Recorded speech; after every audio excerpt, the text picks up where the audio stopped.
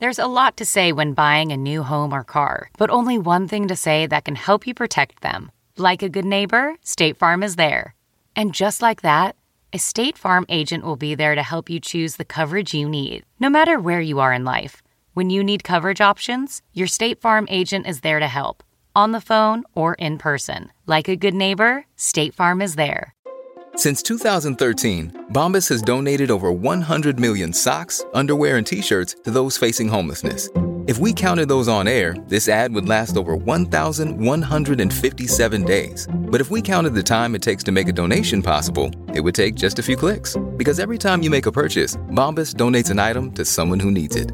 Go to bombas.com/Wondery and use code Wondery for 20% off your first purchase. That's bombas.com/Wondery, code Wondery. Welcome to the ID10T podcast number 1038. Happy everything. Whatever you celebrated. Happy that. Or if you didn't celebrate anything, I hope you've had a great week. Does anyone else had the experience where you keep thinking it's the end of the year and forgetting it's the end of the fucking decade? That's weird, right? It's the end of the decade, going into a new decade. Speaking of new decade things, I am announcing the Wizard Guitar Tour, which is the name of my tour for next year.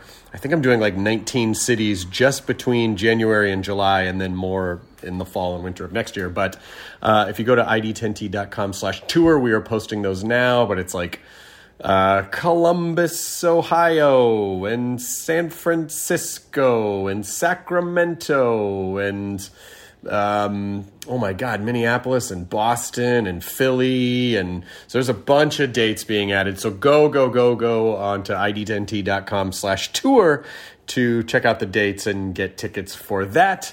And I hope to see you out there. And yes, of course, I'm going to bring the Wizard guitar, which is my guitar, which has a big wizard and a dragon painted on it. So I will see you, hopefully, around that time, whenever that is in your city. Let's talk about the Corkboard events at id10t.com. Chad writes, my name is Chad Waller, and I've got a melodic death metal project called Einonum. Melodic death metal. Is that a thing? I love that that's a thing. I've just released my first album, Follow the Witch, which can also be found on Bandcamp, Spotify, iTunes, YouTube, and all the other stores. It's free to download. What's cool about this album is that everything aside from my voice is done with virtual instruments. I'm actually musically illiterate. Can't play anything. Can't read sheet music either. But we live in a time where that doesn't really matter because computers are giant brain things and YouTube can teach us how to do basically anything. Chad Waller, I love you because that is brilliant. I love the idea that, like, you're not even going to let not being able to play an instrument stop you from making music. And you're absolutely right. There's no excuse anymore with computers that we can actually just make the things that we want. So I have mad respect for that. And I salute you. And I appreciate that. And people should go download your melodic death metal album. So, thank you for doing that. And thank you for being a shining example of what just going out and making a thing can look like. This episode is Chris Sullivan and Michael Rosenbaum, two dear friends of mine. Sully was on way earlier in the year. He, of course, is on This Is Us on NBC. He was Taserface in Guardians of the Galaxy. He's an incredibly talented performer, musician. And then Michael Rosenbaum, who was also on the podcast a while back, he also has a great podcast called Inside of You with Michael Rosenbaum, which I've been on. And Rosie and Sully. Rosenbaum is also an incredibly talented musician, and they together have a fantastic podcast called In Love that Lydia and I did together. It's a podcast about relationships and mental health. And so that is also available wherever you get your podcast. But I adore these fellas a lot. We talk a lot about dudes and feelings this episode and mental health, but it's just a good, fun, there's depth to it, but there's also a lot of fuck-aroundery on this episode, which is number 1038, with Chris Sullivan and Michael Rosenbaum as we roll the thing. Initiating ID10T protocol.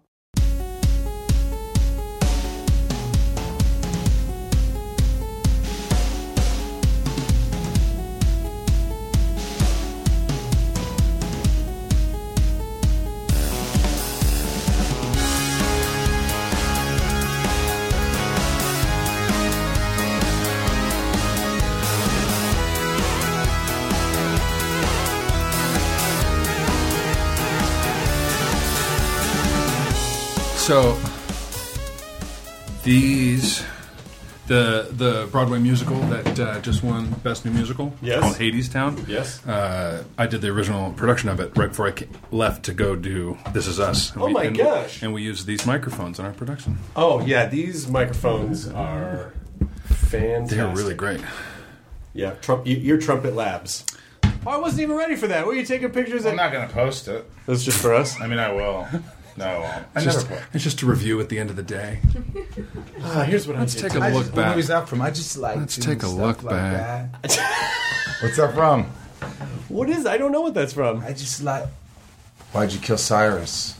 I just like doing stuff like that. What is that? The Warriors, David Patrick. Oh my God! Oh my God, that's a deep pull. I'm close to getting Walter Hill. Oh really? Mm-hmm. Are you going to talk about Beverly Hills Cop? Oh, you won't tell me at all, man. There's a really interesting looking book that I want to get about basically like 80s comedies, like the comedies of the 80s, and a lot of how like a lot of SNL people like folded into becoming film stars. And I think it heavily focuses on Eddie Murphy and how, you know, it was originally Sylvester Stallone that was supposed to do Beverly Hills Cop. Is that true? Yeah. I didn't know that. And then so Eddie Murphy came in, and Stallone's character was a little, like his Axel Foley was slicker, and Eddie Murphy came in and he's like, no, he's a guy from Detroit, he's got to have a shitty car, he's got to have this, like picked out the wardrobe and everything. And it sort of, in the piece that I saw about the book, it talks about how he was already a big star by that point, but that made him like... Right. Like, could you imagine Stallone? Massive. Don't you want to kind of see that version? Don't you see like... You're not going to fall for no banana. Could you imagine? I mean, I don't know, but it could be fun, though. Yeah, I can't see him doing all the characters that Eddie Murphy did. Because that was, you know, you can imagine if... How happy were you that Stallone got brought up so soon in this podcast? I love it. You should interview him. It worked. I love really it. well for this. It worked really well. It's the best Stallone. It's the best. It's the best non-licensed Stallone. Yeah. A lot of other people do him way better than me. No, that was a good one. Not that I've heard. Really? That was a good one, though. Not that I've heard. But Katie? That's right. What's interesting is that you take these guys who have this sketch comedy backgrounds, and then what do you do with them? And you see their sketch comedy, like with Chevy Chase and Fletch, he's doing all the characters. Eddie Murphy's doing all the characters. With Murray and Aykroyd and all those guys, they're doing all these crazy characters. And so I really miss the days of those big event action comedies. Yeah. Well, the last one was whatchamacallit, Nutty Professor sort of feel, right? Well, that was in the 90s. Was that 90s? Bridesmaids? Actually, Spy, like Paul Feig made Spy with Melissa McCarthy, and that was that was in that vein of like big budget action comedy, and it was great. So, but there's just, I think, streaming Netflix, it just kills a lot of that because people are like, oh, I can just watch this at home. It's like they'll go to movies for like Marvel, but will they go see a comedy in a theater? And I think it really has to be some crazy event for them. But again, you can make the argument that like, Guardians of the Galaxy is essentially an action comedy in a way. Well, they've all the entire Marvel universe. We were talking about this last week. Taserface. Yeah, Taserface has this sense of humor that holds it all together. Like it seems like Iron Man started it with that kind of wry wit, and now they all kind of share that sense of. Well, what I think was brilliant that humor. they all did, what they were all able to do is, and I'm just assuming this was a Kevin Feige thing, that every film basically has the identity of its director, and the director kind of infuses their voice but still keeps the universe consistent. So you have each one of these really specific yet connected pieces of art, which is how, Black Panther has Ryan Coogler's voice to it, and but Ragnarok has Taika's voice to it. Somehow they still connect together. Somehow those connect to Avengers, which still connects to Guardians. Like it's the sort of the connection of all of those. I never thought about it. I never really thought But they all have their own right. specific point of view. Yes. They're not all the same movie with just different characters. Right. They all have different voices that still somehow work in symphony together. So it's which is odd for somebody for a studio that's putting that much money up to also give each of its directors that much of a voice. And yet, it feels like it's risky to not do that because when things get homogenized, then they're just not interesting. You know, it's like the more specific. It's sort of like when you know what you want, like when you hire an actor because you know exactly what they're going to do. I think that's probably what like Feige and these guys do is like he's got such a voice and a vision, and it's his own unique thing. He wants to, like James wants to be involved with the music, and he wants to be involved. I think that is what attracts them. So like we like this vision. Yeah. And we like this world. He knows what he wants. I think that's the most important with anything, right? Yeah, and all comics aren't the same. Like, each comic series has its own point of view based on the writer and the artist. And so it's, you know, it's kind of taking that philosophy and, you know, sinking $250 to $500 million into it. My only problem is this. Uh-oh, geez. All right. You're going to disagree with me. You? I don't know. At Michael Rosenbaum. I think movies, a lot of them are just too long these days. It's driving me up a fucking wall. Can I say F on this show? Yeah. I will say this. I will say this. If I see a horror movie that is like 2 hours and 2 minutes, I'm like, too long for horror. Yeah.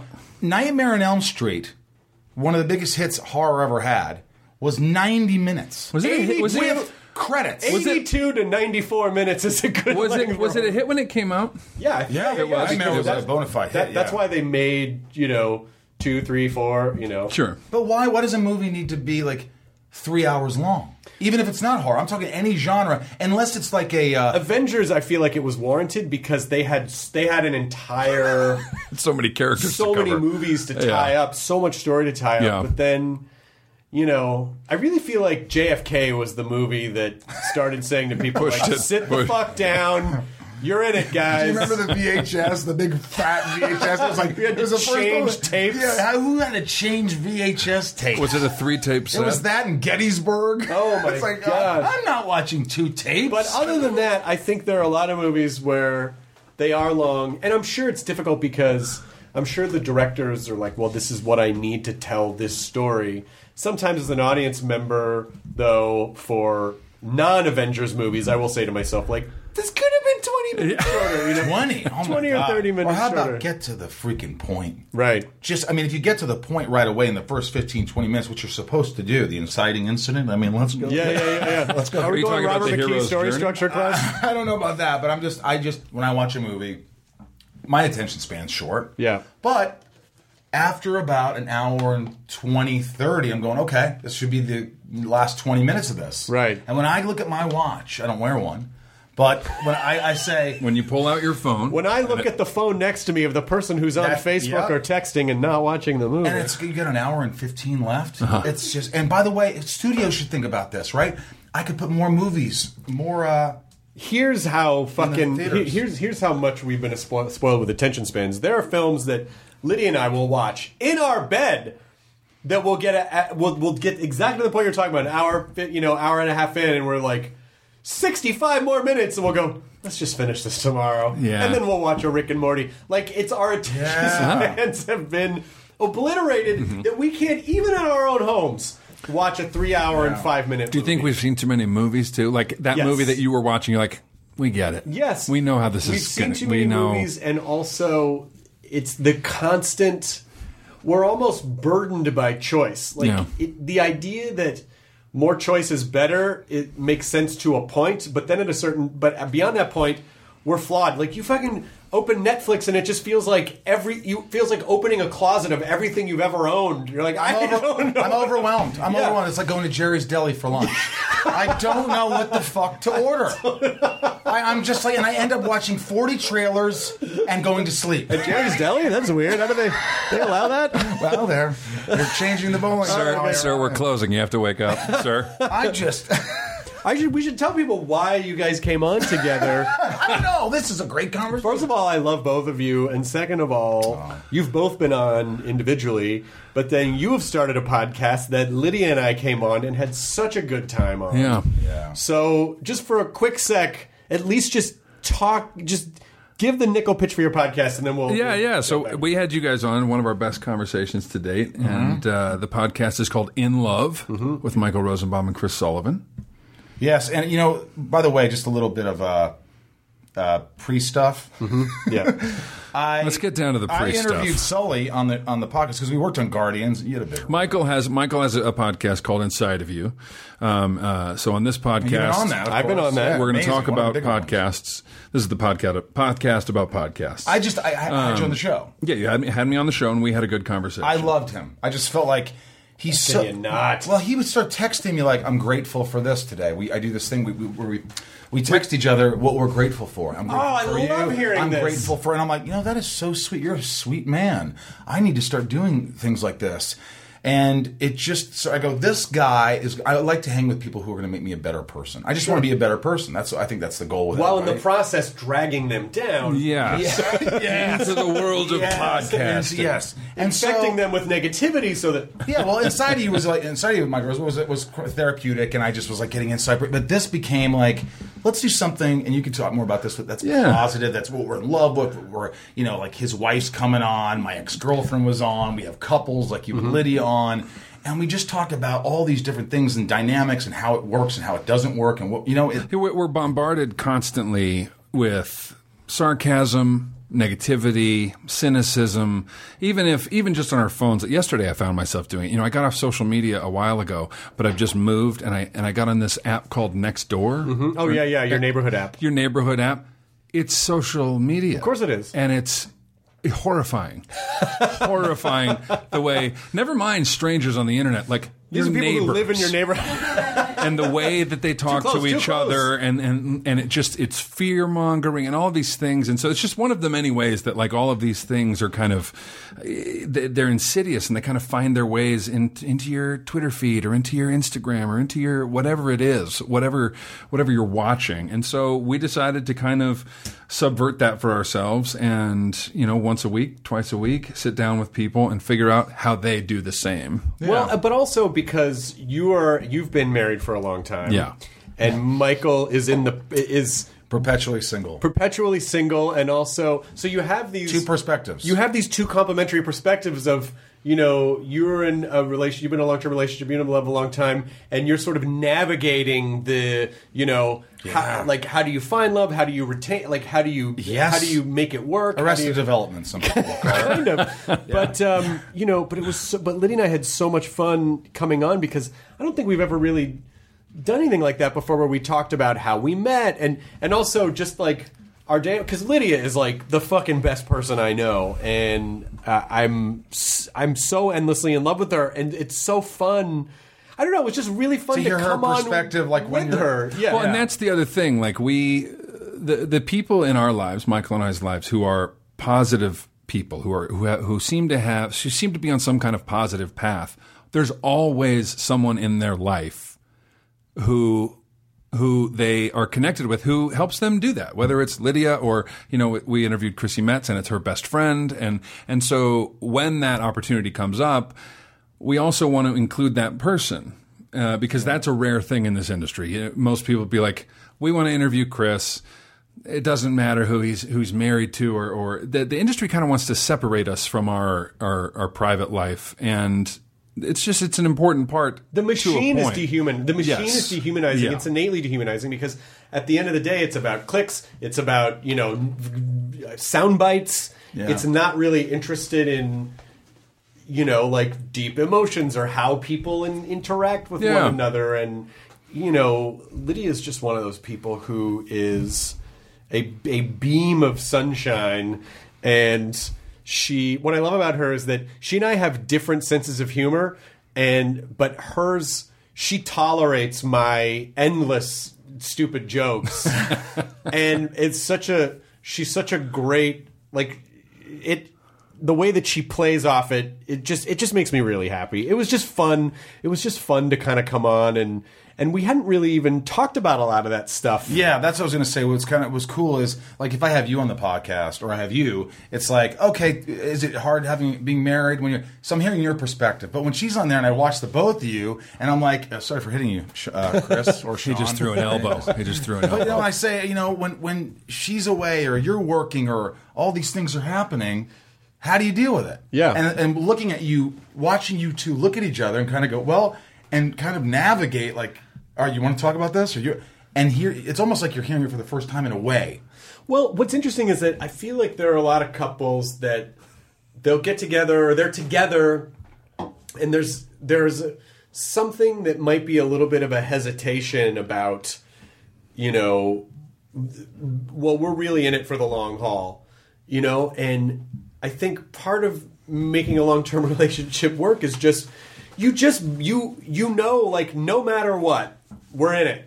I'm in it, we're in it. Like sometimes they're going to be easy, sometimes they're going to be hard. Right. But it makes all those times safe. You never have to worry that I'm not going to be here at the end of the day. And that's how I feel with her, and that's how I hope I'm able to make her feel too, that there's, like this is it kind of a thing. Right. But sometimes it just, I don't know, it's so easy to get caught up in our own world. It's so easy to get caught up in our own dumb garbage, our meaningless ego shit. You can walk parallel lives. Yeah. You can be right next to each other and lonely. Right. You can be, in the same room and miles apart, like all of those things. Rachel and I have had the same type of experiences, and we've made you have to make a conscious effort to bring those two lives back together. It is about making the efforts, and I think when we're young, we get these romantic cinematic ideas of relationships. Like, and then, at the end of Pretty Woman, they drive off in the limo and he's saying tally ho and she gets in the car. Cut to 3 to 6 months later. Not every day is going to be coming to someone in a limo. You know what I mean? It's like there's still day-to-day stuff, and it's easy to get caught up in your own lives. It's easy to feel like, okay, this relationship is just set on autopilot. You have to make those conscious efforts to not be on autopilot. And you have to make conscious efforts to re-engage and together plan time to be a couple, plan time to go away, plan time to talk, plan time to just fucking look each other in the eye at the end of a day and have real moments. I mean, and she's really good about all right, we're hanging out, put the laptop down. Oh my God, I'm sorry. I didn't even realize I was fucking doing it, you know? And that's In Love with Michael Rosenbaum and Chris Sullivan on Apple Podcasts and other so where I'm have you learned anything? Oh my God. That's the one thing is we call each other on bullshit. We're like, the whole purpose is to be honest and open and be like, I'm kind of lost and I'm finding myself. I told you this, and I don't know if you know, but I went to a wellness center for 3 weeks. Yeah. And it was just life changing. It really was. I felt like I grew up finally, a little bit anyway. Yeah. And I felt safe for the first time. I went off to Connecticut and I stayed at this, and I just felt safe, and I was emotional, and I was finding myself. And these therapists really worked with me to sort of because you do get caught up with your own shit, and you realize, God, that's not the important shit. No, it's part of you, and you need to have a career, have a life. But the real part is connecting and being charitable and giving and loving and all these things. And so it has forced me. There's no other way. I am really, not that I'm not charitable, but I'm just opening myself up. I'm very vulnerable right now. I won't cry, but okay. No, but I just we'll get you there. Hold on, we'll get you there. Give me a second. But I think you always joke on the show that we're going to get you married by the end of this show, or we're going to get... I mean, look, I'm looking for love, obviously in all the wrong places. but not necessarily. I've had some great women in my life that have gotten away because I was too immature, or I just wasn't ready, or, and now I'm just allowing myself to just hear Chris, hear you and Lydia talk, and it gives me... it encourages me to want to find somebody that really cares about me, that will always be there, that... can just like me for me, which I'm having a tough time understanding if that's possible. Well, that could be part of your problem, because you have to like you for you. You know what I mean? That's what I'm doing, man. Yeah, self-love. Real quick story. I will tell you at at the wellness center, one of the therapists said, "What do you do in the morning?" I go, "I wake up with anxiety." She goes, "Okay, and what do you do?" I go, "What else do you do?" I lie there.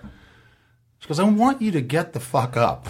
I want you to get up and drink some water, go in the bathroom, take a piss." She didn't say it so vulgar. Yeah. And she goes, "Look in the mirror.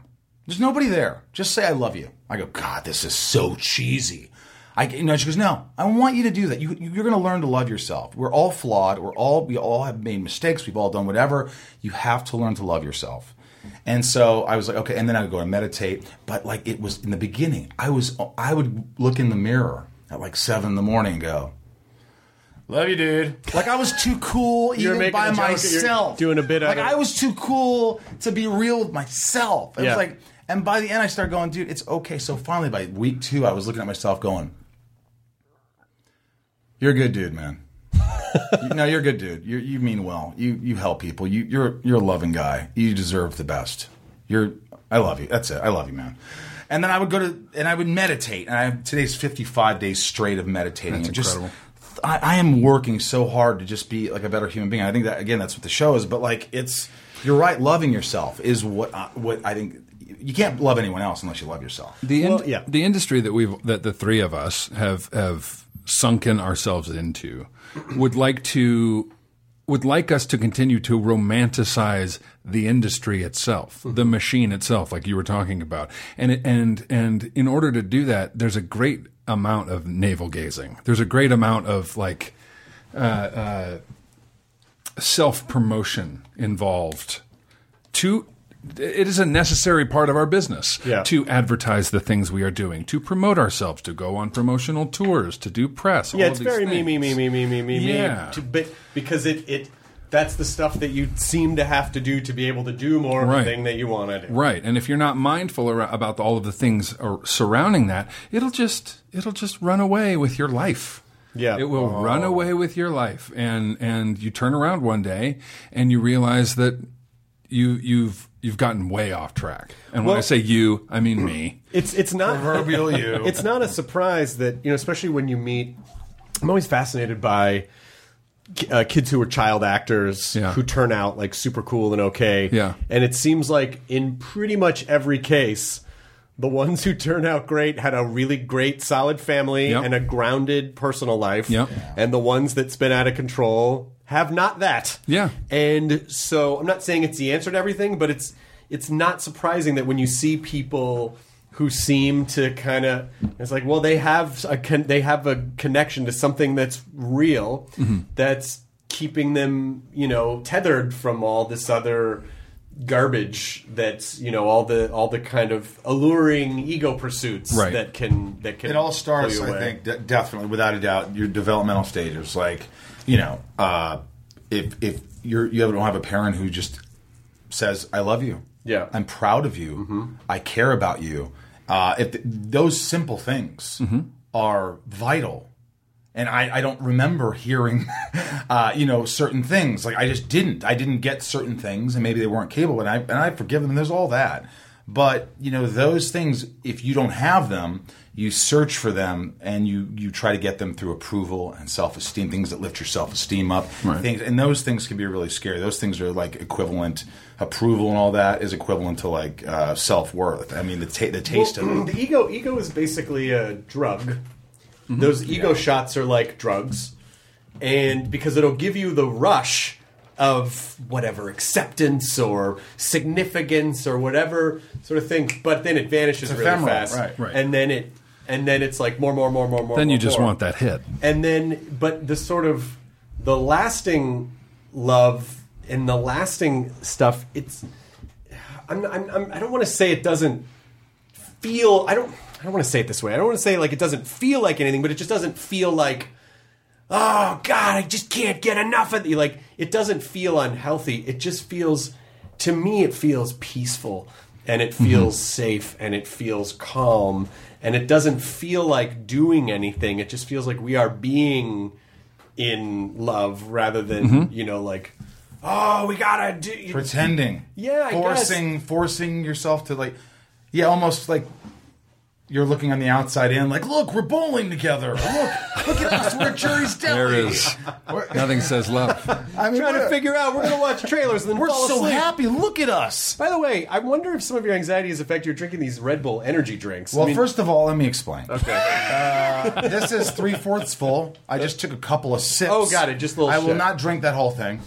I don't want it. I remember when I first. This podcast not brought to you. Not Red Bull. to you. Yeah, Red Bull gives you wings and anxiety. I just can't, like, I can drink trace amounts of caffeine, but I remember, my first panic attacks came in college. I didn't really know what they were. There wasn't really much of an internet at the time. And then I kind of realized what they were. Like someone told me what they were, and that helped a lot for a while. And then in like 99, 2000, I started getting them like real bad, like having to pull the car over. And then one day I was like, well, that's odd. I seem to be getting this feeling every time I drink a coffee. I wonder if there's a connection. So I go on to, web crawler or whatever, like Alta Vista, whatever the search tool was at the time before we all used Google.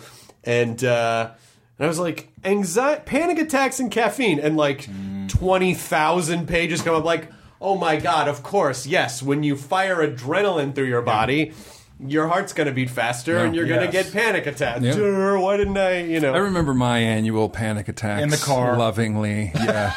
Yeah, growing up, or not growing up, but in college, I would have like one a year. And I would tell my friends, and I was like, I don't really cry. Except for like once a year, and then I cry all at once. Right. And it just feels good, like it's a microburst. And I'm like, you do that, right?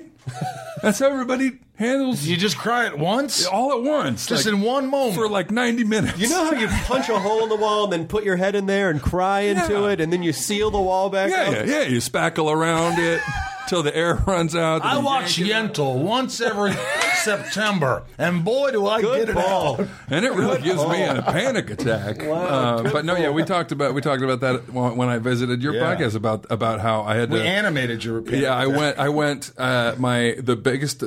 The one that like made me change the way I dealt with caffeine and anxiety and all these things sent me to the ER. Oh my sent me to the God. ER. It was incredible. It was an incredible story. There was so many characters along. Like the doctor at the urgent care had this weird kind of up inflection at the end. Think you might have a panic attack? He goes, well, it wasn't a heart attack, Jim Gaffigan. but he goes, but maybe we should send you to the hospital. What do you think? What do I think? I was like, I guess, yeah, sure. And I guess with my no medical training, it ended up being a simple migraine variant that made the whole right side of my body go white noise. Well, that's understandably upsetting. So I thought I was having a heart attack, but later I ended up at some hospital in Culver City, and this nurse who didn't speak hardly any English, who, when she was checking me in, turned around from the whiteboard and said, "Welcome to my world." and I was like, she said, "You go poo poo?" And I said, "I'm sorry, what? You go poo poo?" Did you go poo poo? I did. Good for you. Thank God. Did you save it for them, or did you? No, okay. It was just she wanted to know if you were poo-poo? It was terrible. I mean, the whole situation began to get scary, and then finally, I'm like, Rachel, just go home, and then I'll figure this out in the morning. I tried to go to sleep. Middle of the night, some screaming patient, because I didn't realize I had a shared room, came in, and they went out, and then someone came in to clean the room in the middle of the night because they didn't realize I was there. I mean, this sounds like it sounds like a horror movie that should only be 82 to 94 minutes. That where you think you're checking into a hospital for a heart attack, but it turns out you might be having a psychotic part break. of a psychological experiment. You might be dying somewhere. Well, I ADA'd myself in the middle of the night. I took all my leads off. Walked out to the nurse's station. I was like, I'd like to go home. Mm-hmm. And the nurse was like, don't you think you should stay? And I'm like, take this IV out of my arm. Right. I'm leaving. Yeah. And when you ADA yourself, they have to escort you out of the building. Mm-hmm. So this nurse escorted me to the curb. It's 2:00 in the morning. I'm standing on the curb with a little bag. She's standing back up the stairs in the doorway going, "You smoke?" And I turn around, "What? You smoke?" "No." "Okay, good. You drink?" "No." And then there's this silence. I'm waiting for an Uber driver. And she goes, "Don't go. I love you." What? I am not kidding you. You might have died. I might have. What? This might all be. She's like, "Don't go. I love you." I I don't even know what's going on. I'm never going back to Culver City. That's what's going on. It weirdly scary. It might be some kind of strange horror movie aversion therapy. The point is, anxiety attacks are real. They're real. The hospital that he went to was not. This was clearly a shelter island. Don't drink coffee after 2 p.m. Yeah.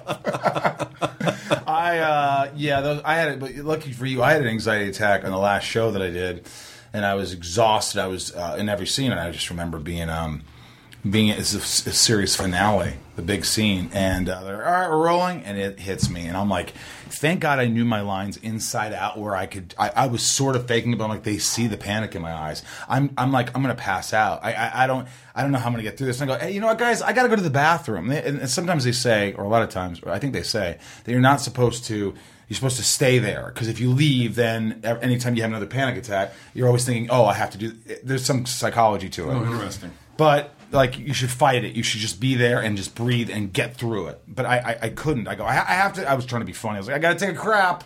Gotta take a crap. Rosie, can this wait till after this take? And I'm like, I don't know, man. I don't know. I really got a crap. Start so they crying. finally go and pooping, dude. So finally they said, all right, just go ahead. We had a couple more things to work out, and I ran to my trailer. And I ran in it, and it was like I was a drug addict. I was ripping through my bag and looking in zippers for a Xanax anywhere, like going through my jackets and my costume. And I'm getting goosebumps thinking about this shit. And I was just like, finally I grabbed it, and I took a quarter, and I waited like 5 minutes, knock on my door. I was getting anxiety more than knocking on my door. I'm like, hey, I'm still in the bathroom, still taking that crap, man.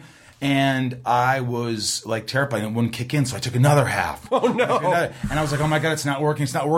And by the time, I'm telling you, when you have a full-on panic attack, you know, exhaustion. Like, yeah, because your body's in complete fight or flight, and you're being flooded with fear chemicals.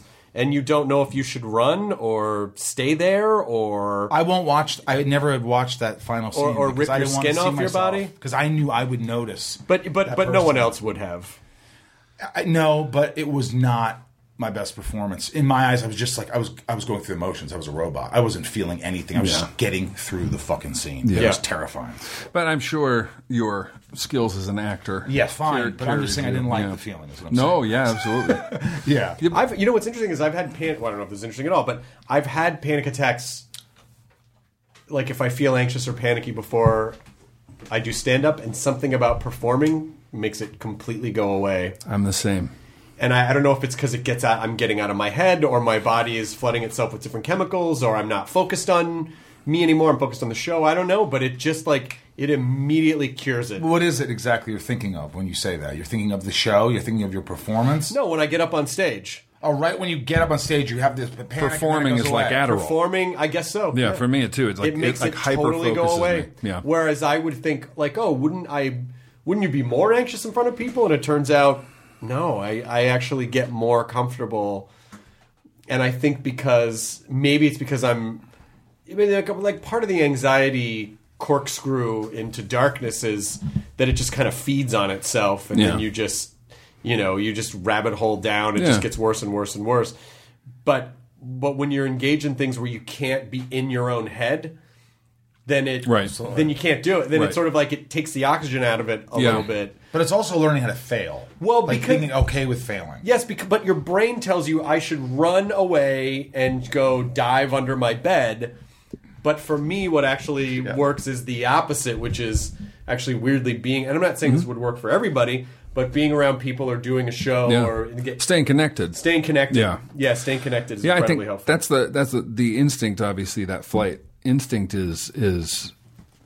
can be detrimental, right? Because we all three of us and have had the same reaction. But the thing that seems to help us is to talk about it, or to ask for help, or to connect with somebody else about it. Because one of the things when it was happening to me, I thought I thought I was dying.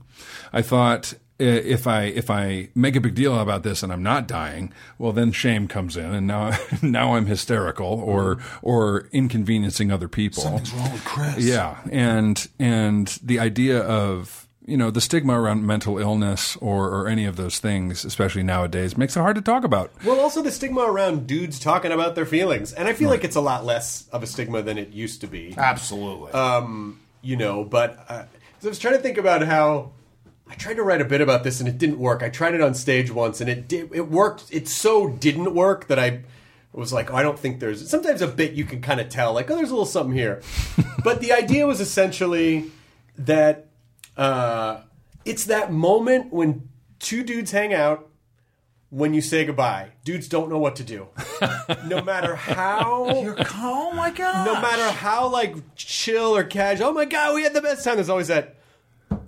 I guess I'll, it's that moment where you're like, so I always kind of I was trying to, the tag I was trying for the bit was like, it'd be cool if dudes could just kiss goodnight. You're just like, you know what I mean? Because it would just be like, oh, hey, man, good to see you. You're so right. It's like dudes don't know how to hug. They kind of create the space or they embrace or they Hardwick, you're right. Here's what happens.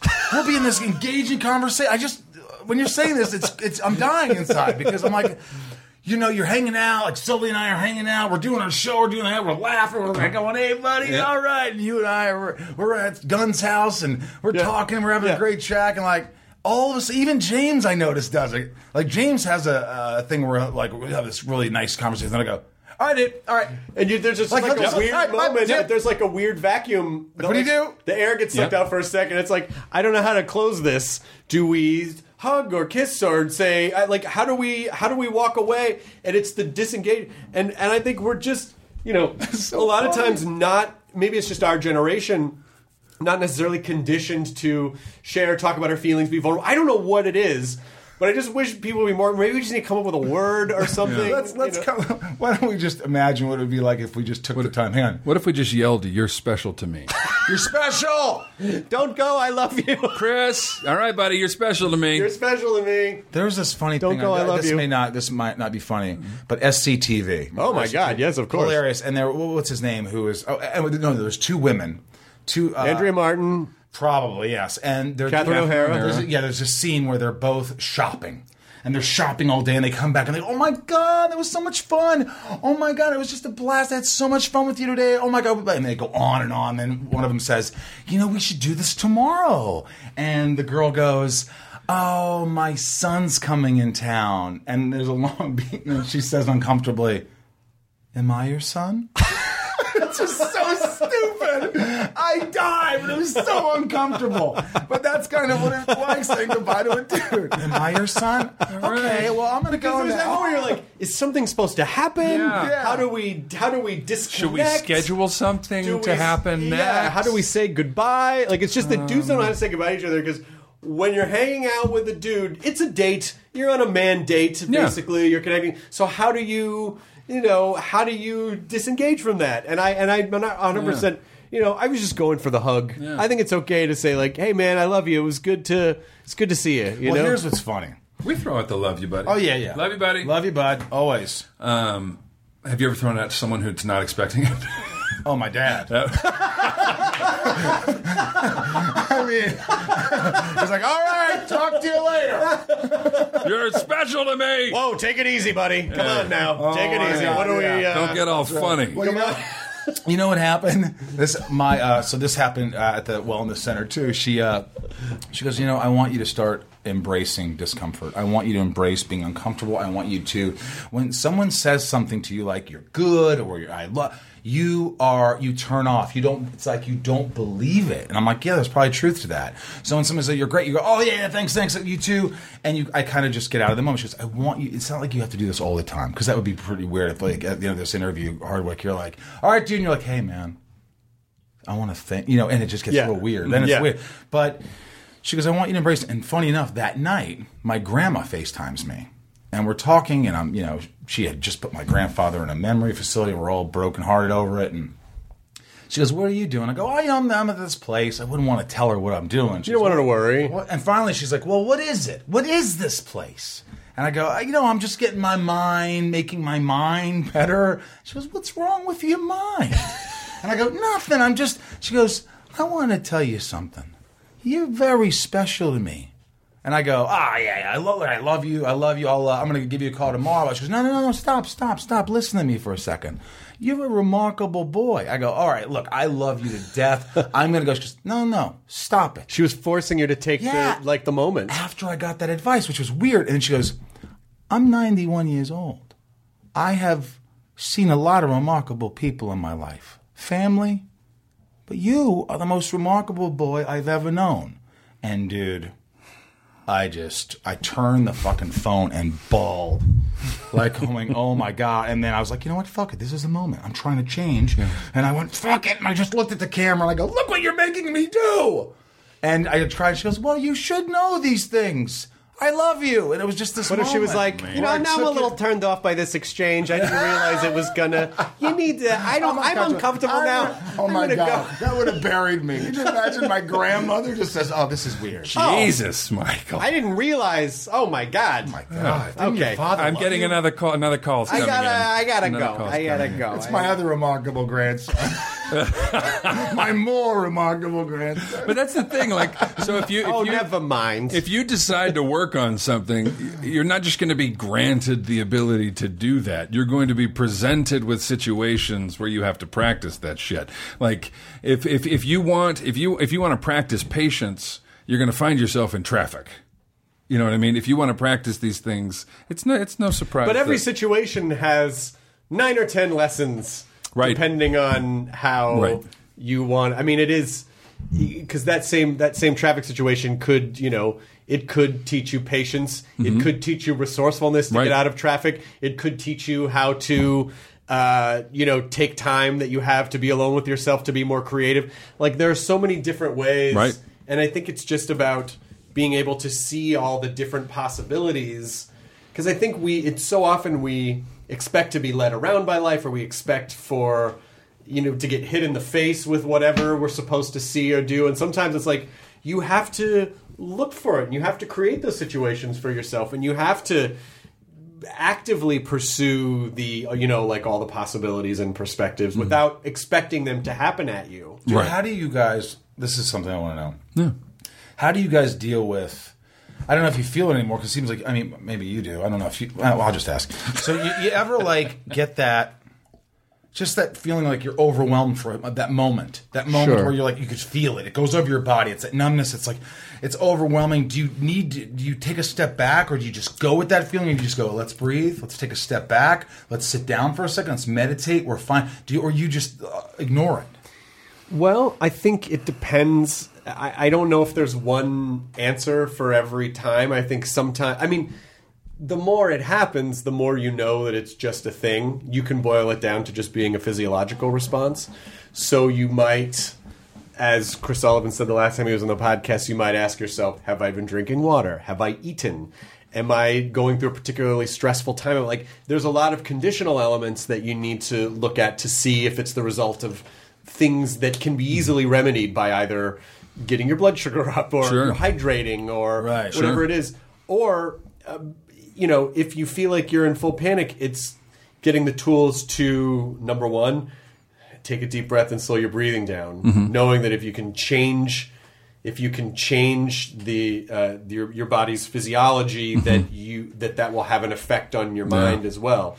It might be calling someone. It might be crying. It might be getting it out. So I think it depends on the kind of overwhelm. But no matter what, it is having the faith to know it will go away. It will go away. That it has never lasted forever, nor will it last forever, nor will it kill you.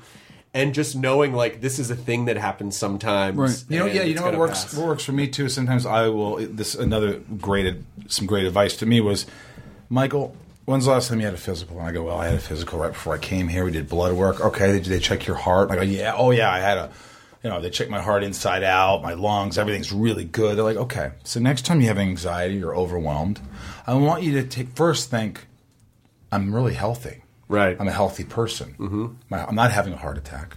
I'm not having these things. I know what this is.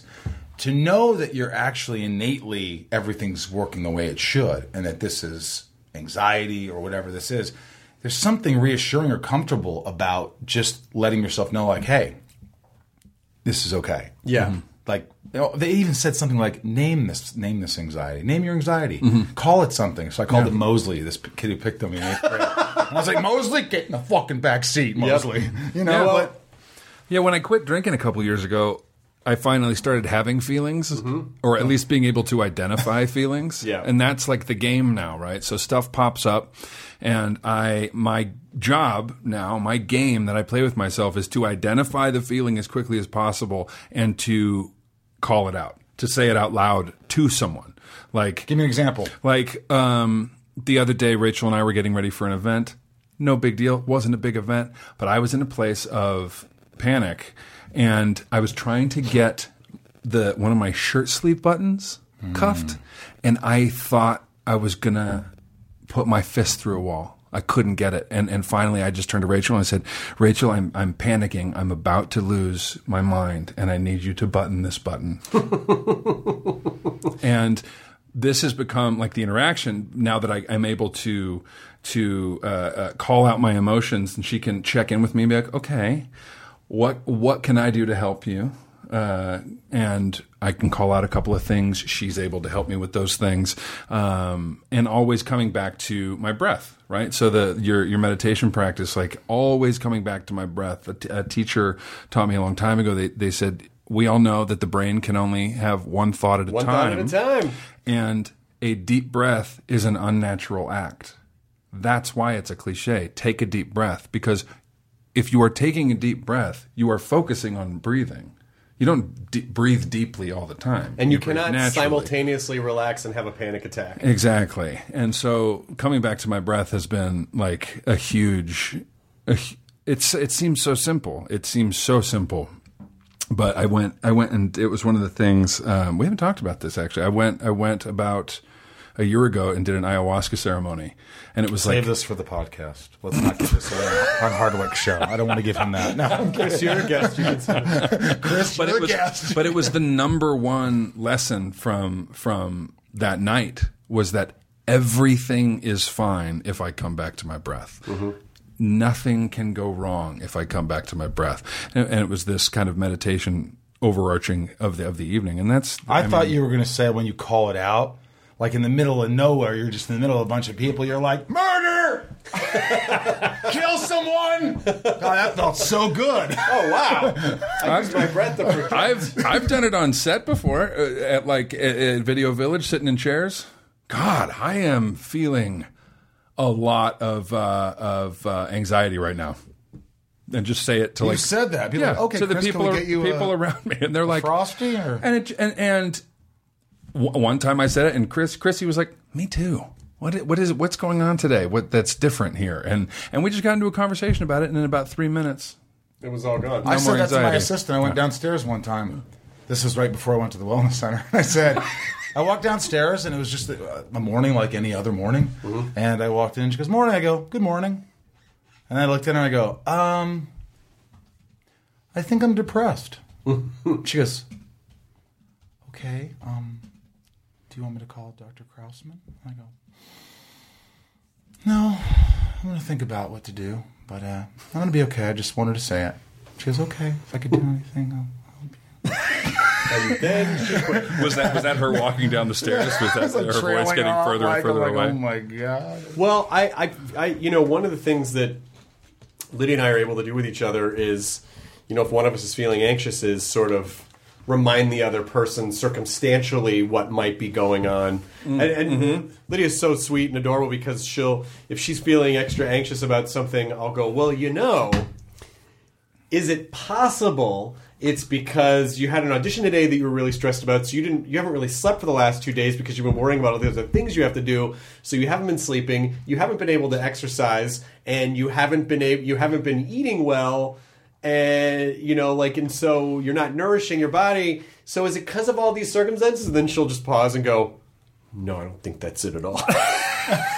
And it's just sort of like that's the sort of the way that you can mirror with your back partner to each other. Yeah. Just sort of be a helpful sounding board. Right. And she does that way more with me too. But it's still having those moments where someone else that you love and trust can say, like, even though you feel like this is the realest thing you've ever experienced, here's some other things that are going on that might have put you in a vulnerable state. I'm not saying it's not happening. I'm not discounting your feelings. I'm just saying here's some perspective. Here are some things that might be contributing to it Right.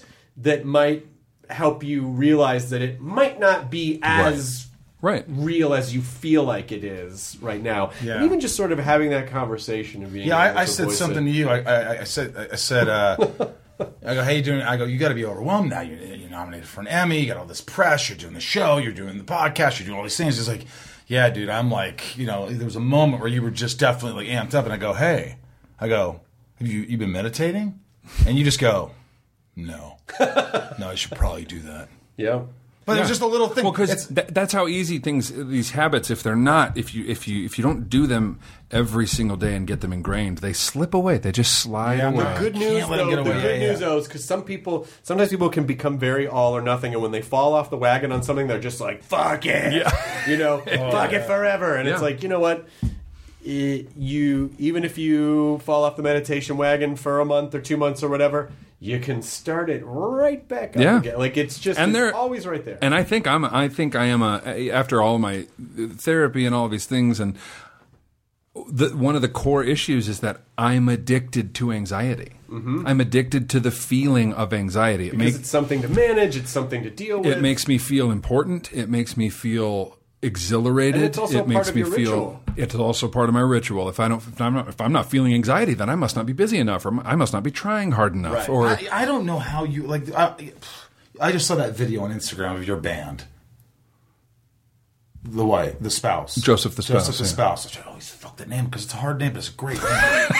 But like I saw you and I'm like, because I've seen you live. If you haven't seen him live, holy shit! I'm like, and I think of you. I'm like, God, I look at your performance in This Is Us and all the movies and shows, and then this. I'm like, how does this guy even have anxiety? He's so confident up there. I am shitting my pants when I'm doing certain things, and I'm looking at you, and I'm like, God, it makes me feel better knowing that even you get anxiety. Even you've had anxiety. Well, of course, because there's the anxiety that comes from bad things, there's the anxiety that comes from invented things, and there's the anxiety that comes from, for lack of a better term, good things. New things. Yeah. Like, more things are things.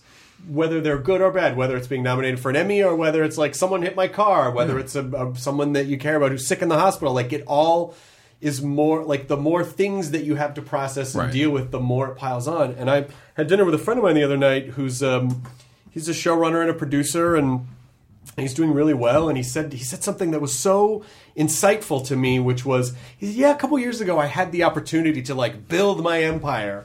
And he said when I really took a step back and looked at it, he was like, I don't want that. Because I really just love being on a show. I love focusing on one thing for a handful of years and just getting as far into that thing as possible. And I just didn't think it would be healthy for me or my family to take on. And I thought that is insane in a good way that he had the perspective when our business and our egos condition us that bigger is always better and more is always better, that he somehow was like, that's mature. It is, because at a certain point, it's like, how much do you need? How much money? How much stuff? How many things? How much attention?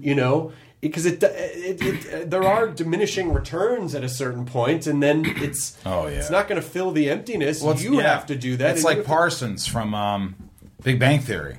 And, I was talking to Sean Astin, Goonies and everything, that guy. Yeah. And we were just talking, and he was like, there was a conversation in the car, and it's like, he walked away from it. He wanted to step down because, he's making $1 million an episode. And when he turned it down, that means that the rest of them who wanted to do it, couldn't do it now.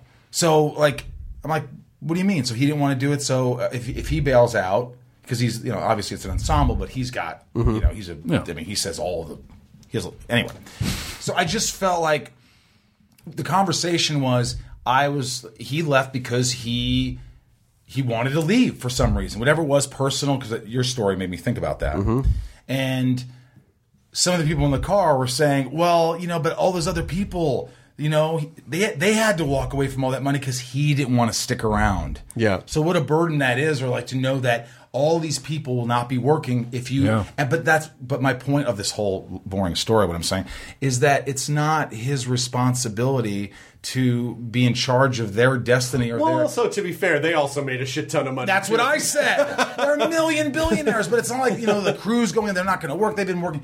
It's at some point you have to say, hey, for whatever personal reasons, I've decided this, and you can't worry about what everybody else thinks. And oh my God, just do it another 2 years and we'll make more money. There comes a point where it's like you have to respect someone's decision. Well, you really have to do things that are healthy for you. And you really have to do things and sometimes that does mean stepping away from things that it seems like, wow, this is crazy. Why wouldn't you want all that?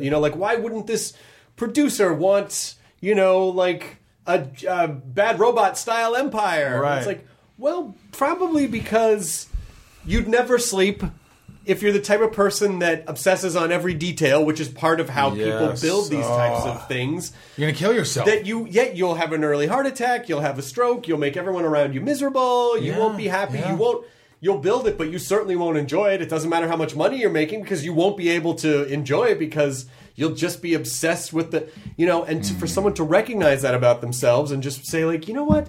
That's not where happiness lies. Happiness lies in the being comfortable with yourself, being happy with who you are, having good friend connections around you, having a partner you love and respect, that's where the meat of life is, and not to say that obviously we're all talking from very privileged places. We have the money that we need to live and survive, and a lot of people don't even have that, and so but it's just in kind of reminding people, like, more things aren't going to fix you, more of anything isn't going to make your life. Are not going to. No, it's really the people and the it is that fucking It's a Wonderful Life. Like, it's all. Well, I left. I've talked to you about this, but I left Smallville at the end of season 7, and everybody's like, "Why'd you leave? Why'd you leave?" I go, "Well, my deal was for 6 years, and I did 7. Yeah, and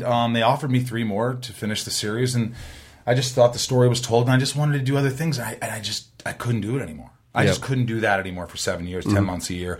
And for me, it was just a personal health kind of, I was having back issues and stuff. And I was just like, my health is more important. It's just more important. I can make a living and I can get by, and I'm just going to do this. And I remember the president of Warner Brothers sat with me. Well, let's just say a higher executive. Yeah. Bugs Bunny. Bugs Bunny. It was Bugs Bunny. He said, "Hey, Doc, why didn't you?" He goes, that was pretty good. He goes, before you do this, I want you to think of Margulise's career and what happened to her. What? That's what he said to me on my deathbed. May I drop dead? He said, before you turn down these last 3 years, I want you to just remember what happened to Juliette Margulies, her career. Of course, then. Oh, Juliana Margulies. Yeah. Juliana Margulies. When she left the ER. Right. But then had another smash hit show. But that's what I'm saying. See, he said, I looked at him, I go, well, I just, I'm just banking on my talent and my gut. And I wasn't a dick about it, but I was like, wow. Right. And then, she's got the biggest career ever now. It's even bigger. But it's just like, and it's hard because in our business or anybody's business, when people are handing you money and going, and you're like, sometimes it gets convoluted. You start to think, I want to make my agent happy. I want to make this person. And you can have any job in the world. And if you're at that job and you're just not happy and you have the ability to take another job that will, save your sanity. Yeah. You have to be really intentional about what you're working for. Intentional is a good word because again, I used to plan my calendar years around work stuff. And now with Lydia, I've realized I'd rather plan my year around going away with her and spending time with her and then seeing if I can fit the work stuff in around that, which is because time moves so fast.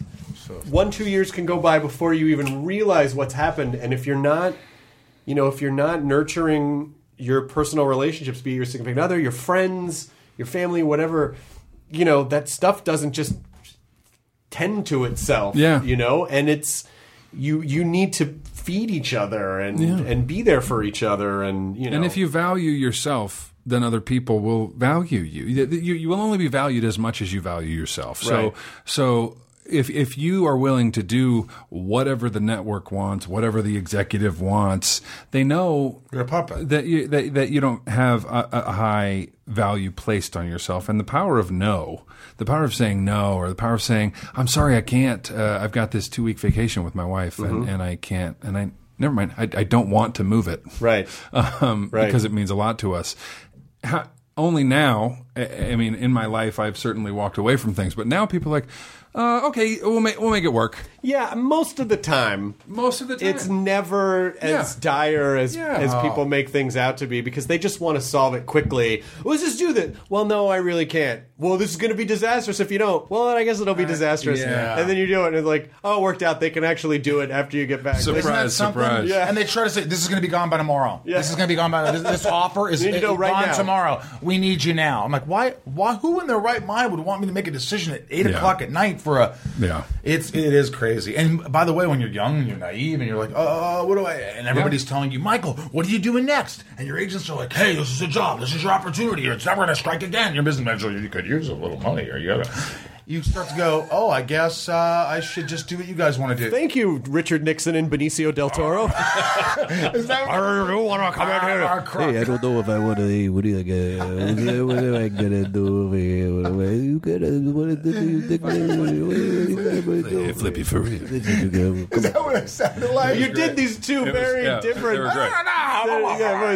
The first one was like, the first one was Nixon. The first one was definitely some. I heard it. Some kind of Nixon. It was some kind of Nixon. But I'm glad that you are doing the podcast that you're doing. I'm glad that you're taking this journey together, and I'm glad that you're celebrating, like uplifting friendships and, finding gratitude and, just all that stuff. I mean, I think as people get older, they do start to sound a little crazier for two reasons. Number one, you tend to care less what people think as you get older. And then also, two, you realize that these types of things do take effort. Right. And so sometimes when younger people hear you go like, text each other gratitude. Look at these old fucking geese. It's like, that's you got to do. And here's the thing. It's not even necessarily about being positive all the time, being happy all the time. It's not possible. Yeah. But there is always something to be grateful for. Definitely. And especially when things are going wrong, or especially when anxiety is high, or especially when you're feeling lonely or like you've lost out on something. And so the idea is it's a practice. It is a gratitude practice, so that when these moments arise, we have these tools in place to help kind of combat anything that might set us off the rails. And it's also relatability. I think it's like, they can relate to the married guy. They can relate. Some guys can relate to the single guy. Some guys can relate to our... You mean Johnny Silverman? But you also have expressed that you don't want to be single. Like that you would like to have a family. Yeah. Yeah. But the thing you're talking about, a friend of mine refers to it as like making daily deposits. So you're making deposits into an account, whether it's fitness deposits or nutritional deposits or emotionally healthy deposits or meditation deposits. Yeah. So that when you are challenged, when you are called upon, you have this essentially the savings account that you can pull from to get you through, the lean, whatever that time is, right? Right. So it is important for people to remind that, and somebody will sort of solve what dudes are supposed to do at the end of a hangout. Can we just come up with a word? You're special to me. You're special to me. I kind of like that. You're special to me. You're special to me. Yeah. And then that's it. That's sort of the release word. And it's cool. Then you don't have to feel awkward about it. You don't have to feel like, was I supposed to say something? Did it get weird? Because I have had those, you do have those moments sometimes with other dudes where it just sort of like, something weird happens at the end, the last 2 seconds, and you're like, did something weird happen? Was I weird? Yeah. Yeah. You don't know. I started something that was, I like your special to me is better than what I came up with. And that was, like, at the end of the night, people were at my house and we're watching, I just go, all right, get the fuck out. And everybody would kind of sort of laugh and then go. And that was just kind of the, all right, get the fuck out. All right. Well, there's an honesty to that. There's an honesty to that, but you don't have to swear. We're done hanging out. No, I like you're special to me. The end. Can the three of us at least do that? When we're together, hey, you're special to me. You're special to me. Why not? I fucking 1,000%. Let's do it. The three of us will start that. You're special to me. Great. You're hashtag you're special to me. That's how a dude leaves another dude. And You so- are special. What's the name of your podcast for people? In Love With Michael Rosenbaum. and Chris Sullivan. I love and that it's you on said each Monday. other's name. It's on, inadvertently, and it's Mondays. And it's Apple Podcasts and Spotify. When You does can our find it episode? everywhere. When does our episode go up? You don't have to answer that because sometimes you don't know. Like, we don't know. Soon. Soon. It goes up definitely soon. is Yeah. soon. Yeah. It's one of our favorites. well, It's really good. It's just like we had such a great time, and Lydia's so open too. She's Because the I didn't best. know her, and it was so cool. I mean, I'd met her, but she opened up. Yeah, she did. I mean, she's the amazing thing about Lydia. One of the many things that I respect about her is that she said to me when we were dating, she was like, "Look, I will always tell you what I'm thinking, and I won't." And I guess maybe it's because the business has trained me to sort of be this way, but I'm always looking to sort of like, what's the subtext? Right. And what does this mean? Right. And why did this person say this? Like, I'm trying to understand to try to better acclimate to the situation. And it got us into problems early on because she was like, I'm saying exactly what I mean. You want to know why? Because I used to do the same thing, and you want to know why I used to think that way about people? Because that's how I thought about people, or that's the way I was. Right. Like I would say things that were not true, or that were inauthentic, or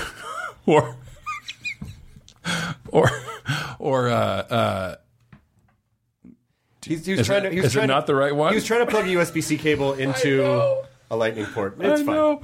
So I used to do that. I used to not really be speaking what was truly on my mind. Yeah. I used to be slightly inauthentic. I used to be these things. So I also assumed that the people around me were doing the same thing. Yeah. And as soon as I stopped doing that, I stopped worrying about whether or not other people were doing that. Yeah. And it's in her case, she said, like, look, even to my detriment, sometimes I will tell people exactly what I think about something if they ask me, because I don't know how to be any other way. Why would you be any other way than straightforward? Smart lady. I'm like, wow, that's healthy, you know? That is a smart woman. Hey, can I ask you a question? Yeah.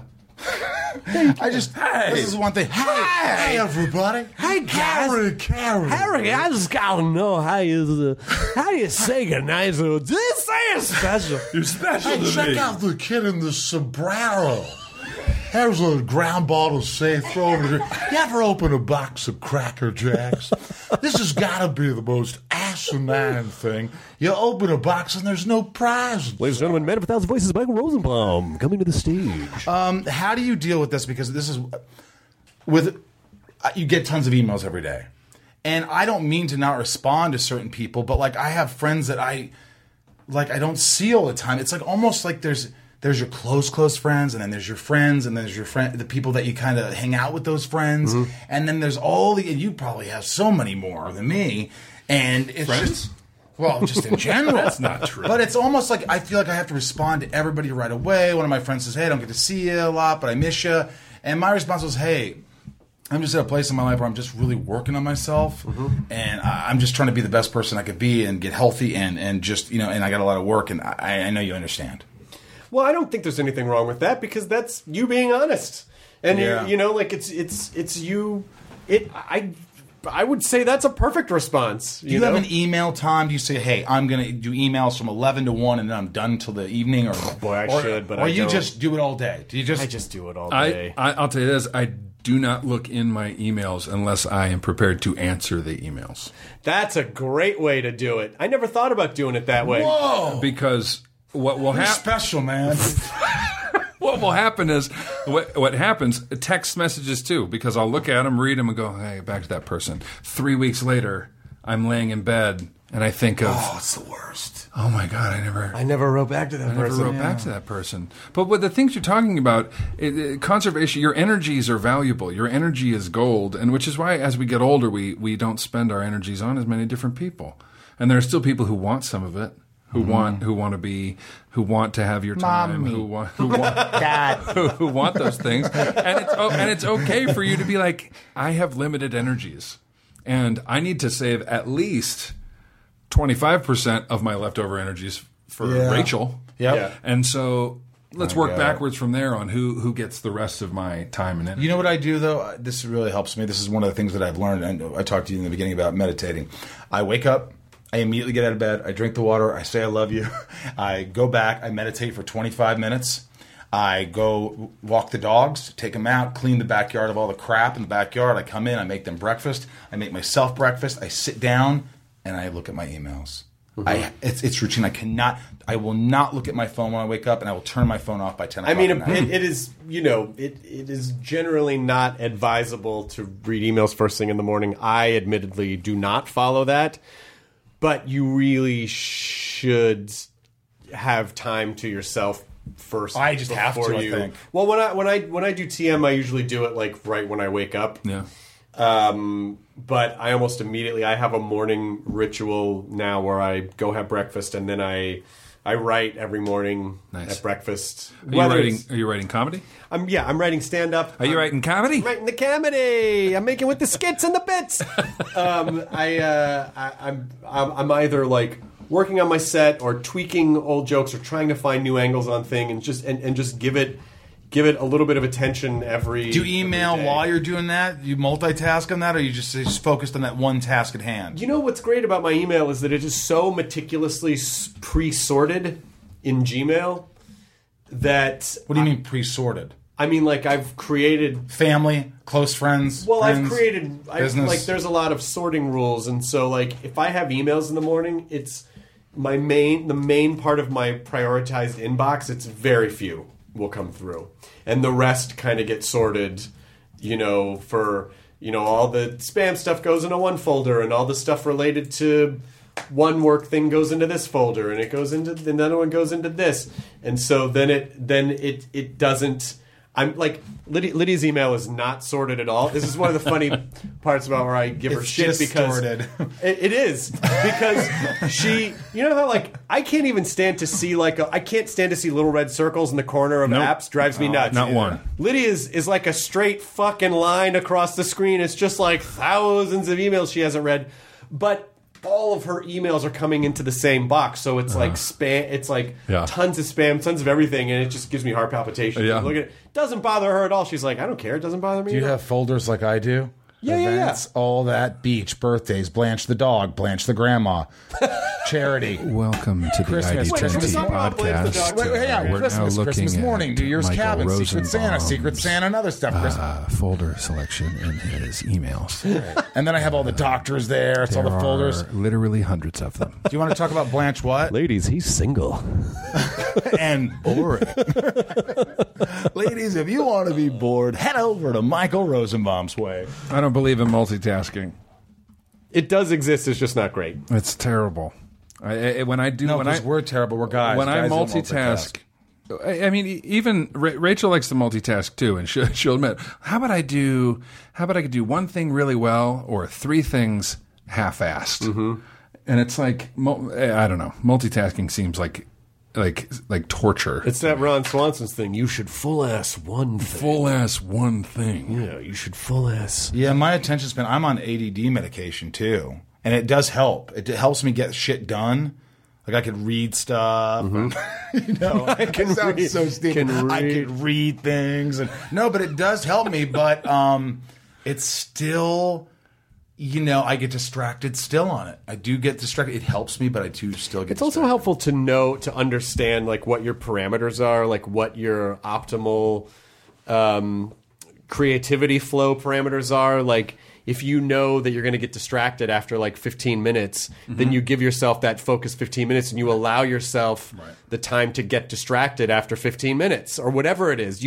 If you just kind of go through your day with all your activities, especially like your creative or writing or whatever you're doing, if you just sort of time each thing and sort of figure out like, for a week or two, how long, you'll probably have an average of about how long you start to get distracted.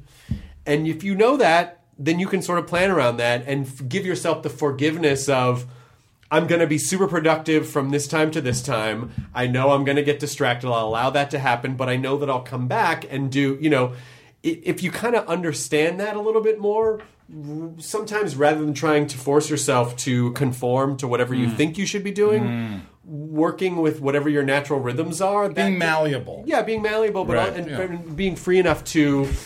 It's good to remember that we make our own rules. Yeah. Like, you don't have to do anything that you don't want to do. But it upsets me. It upsets me when I go, okay, you are going to write music from 2 to 3, and then it's like 2, and I'm like... So you've put 10, I'm like, oh my God. You've put this rule on yourself, and then you just shit on yourself for breaking the rule that you made up that is not real. Well, what if I just do this? What if I say, you know what? At 2 o'clock, or between 2 and 2:15, you are going to leave the room with your guitar and a pad of paper, and you're going to go downstairs, and let's just give yourself 15 minutes on a timer. Well, wait, here, hang on. Just keep talking. Okay, so what happens then in the 15 minutes? Well, hopefully I focus and start playing music, and... When you came in earlier, oh, yeah. You told me to give you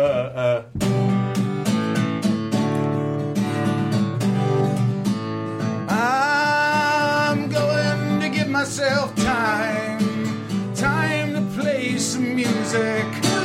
15 minutes is long enough. Michael will give himself the time to write down all his feelings. I'm malleable. I'm malleable. I'm malleable. Yeah, malleable. You're special to me. You're special to me.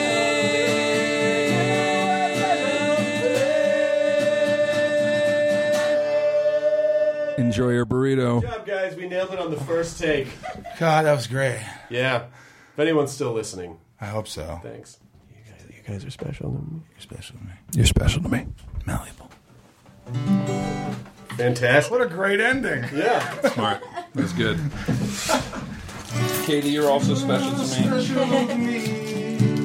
Hard work, I only had 3 sips. I told you I would. I love only had 3 sips of an energy drink. I can't drink those things because they make my farts stink. If I keep doing it, my poop will be pink. Get off the subject of poop. Get off the subject of poop. No more talking about farts and talking about logs. Why are you grilling and clench? And that's also your dog. What happened today on a wellness retreat?